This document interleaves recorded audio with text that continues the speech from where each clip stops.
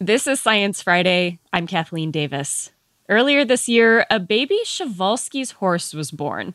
But this foal isn't an ordinary foal. He's a clone. He's the product of scientists aiming to save his species using genetics. Let's go back in time for a moment. This endangered horse once roamed Europe and Asia, but by the 1960s, threats like poaching, capture, and military presence drove the horses to extinction in the wild. Conservationists raced to save this horse through captive breeding programs. But with a population so small, the horses experienced inbreeding, and there just wasn't enough genetic diversity to grow a healthy herd. But with careful genetic management, the Przewalski's horse population is now nearly 2,000 horses strong. So how does cloning fit into all of this? Here to talk us through it is my guest, Dr. Oliver Ryder, conservation geneticist at the San Diego Zoo Wildlife Alliance. He works on Przewalski's horses. Welcome to Science Friday. Thank you so much for joining us. Nice to be with you. So you've helped clone 2 Przewalski's horses. Can you walk me through the ABCs of how you do that? Our big contribution has been to bank cells. The San Diego Zoo Wildlife Alliance has a biodiversity bank that includes the frozen zoo, which contains reproductive cells and cells that are established from skin biopsies from birds, reptiles, amphibians, and mammals, including from Przewalski's horses. So we start from frozen cells and thaw them, and then those cells are fused with a domestic horse egg that has had its genetic material removed. This work, which was done by Viagen Pets and Equine and in collaboration with Revive and Restore, involved our sending cells to their facility, they're having the domestic horse eggs on hand, and then removing the genetic information from the domestic horse egg and fusing a cell that we provided from the frozen zoo with the horse egg so that, quite remarkably, quite in a fascinating way, that is sufficient to allow the development of an embryo that can grow into a foal and be born and produce a normal horse. This has been done with domestic horses. It has never been done with Przewalski's horses. This baby horse that was born, this foal that was born recently, is a clone of an animal that was alive when? The animal who was cloned was originally given the name Kuporovich, and he was born in 1975 in the United Kingdom. Wow. In 1980, we obtained a cell culture from him and grew it up and banked it, determined he had the normal number of chromosomes for Przewalski's horses, which is 66. And by the way, it's a different number. All domestic horses have 64. And those cells sat in the liquid nitrogen freezer at 290 degrees below zero for 40 years, and before they were brought out and produced the first successful clone of a Przewalski's horse. So why clone these horses in the first place? I mean, what can cloning accomplish that other genetic techniques can't? Well, because in small populations, and all Przewalski's horses trace their ancestry to only 12 animals that came out of the wild. And there's been over 100 years of breeding in managed facilities and the decline of populations, for example, during the Second World War. A substantial proportion of the genetic diversity that was available from the dozen Przewalski's horses has been lost. And that is not something that can be reversed by just breeding more animals that are descended through the pedigree. But if one can go back into the pedigree and, if you will, say, bring an animal back that was alive a long time ago, it would have the genetic diversity of the population at that previous time, which was larger than it is today. So it's actually a way to restore genetic variation that's been lost. And that's a really new opportunity. That's a really new paradigm. I would imagine it's very exciting to be working on cloning a species and to see it actually work. I mean, can you tell me what your reaction has been to successfully cloning these horses?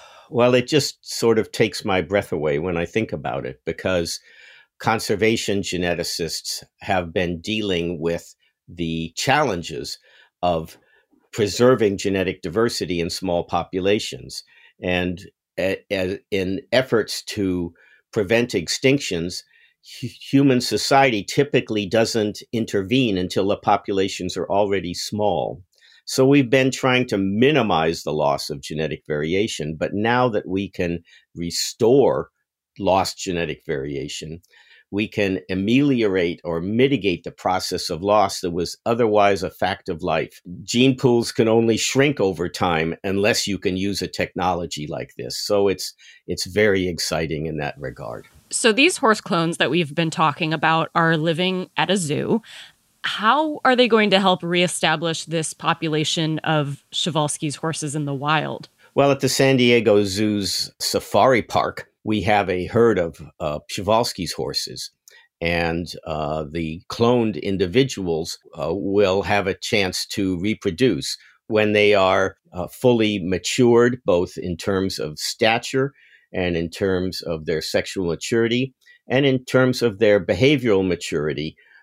They will be introduced into a herd of females, a band of females, and then they can reproduce normally. And when we have those foals, they will be very special animals because they will have one parent who's a Przewalski's horse mare who's living now, and they will have as the sire a Przewalski's horse who was a clone of an animal that lived 40 years ago. Dr. Oliver Ryder is a conservation geneticist at the San Diego Zoo Wildlife Alliance based in San Diego, California. Thanks so much for joining us. It's my pleasure. Thank you. Cloning for conservation is complicated. Not just the science of it, but the ethics involved too. Scientists have to consider the goals of cloning, how it's done, and if all of this time, energy, and money actually pays off. Ultimately, it begs the question, just because we can do something, does that mean that we should? My next guest is Dr. Sam Wisely, professor of wildlife ecology and conservation at the University of Florida. She's based in Gainesville, Florida. She's been involved with the cloning of the endangered black-footed ferret. And she also penned an ethical analysis asking, is this justifiable? Sam, welcome to Science Friday. Thank you so much for having me. So tell me a little bit about this black-footed ferret. Why are they getting this special cloning treatment? Black-footed ferrets are an iconic endangered species. They were the first species to be put on the endangered species list. They were the first species to be brought entirely into captivity in order to rescue them, to reintroduce them back into the wild. And throughout their conservation history, they've really been a key species in applying new biotechnologies for the conservation of a species. Mm-hmm. So what can cloning do that other, more traditional conservation methods can't? In the case of the black-footed ferret, we're cloning this species in order to conduct what we would call genetic rescue. And genetic rescue is actually not a new term or a new management technique. It's using the cloning to enable genetic rescue that's new. So in a traditional genetic rescue, you might physically transplant an individual from one population that has genetic uniqueness and physically transport it, meaning fly it in a helicopter and put it in the population that needs genetic rescuing. So that unique individual would breed with individuals in the population that needs rescuing, and that's how genetic rescue would ensue. This has happened before in species like the Florida panther. But we don't have the luxury at this point of live, unique individual black-footed ferrets. We do, however, have cryopreserved cells of unique individuals. So this seems like a really intensive process. Is cloning always a last-ditch effort? I would say it is, and you're absolutely right. It is incredibly technically complicated. It's complicated from multiple perspectives in terms of regulatory perspectives as well as ethical perspectives. And if we had unique individuals, live black-footed ferrets that could provide additional genetic diversity, absolutely, those would have been the individuals we would have chosen rather than conducting cloning. Mm-hmm. So I'm wondering, in this case of the black-footed ferret, has cloning helped restore the species? And, has it been worth it? Well, we certainly hope so. We have produced one black-footed ferret that's a clone. Her name is Elizabeth Ann. She was born in December 2020. And she's currently being assessed for her health and her ability to reproduce on her own. And the goal would be to create a lineage of her descendants that could then be incorporated into the captive population of black-footed ferrets to enhance their genetic diversity. Mm-hmm. Elizabeth Ann is a very dignified name for a ferret.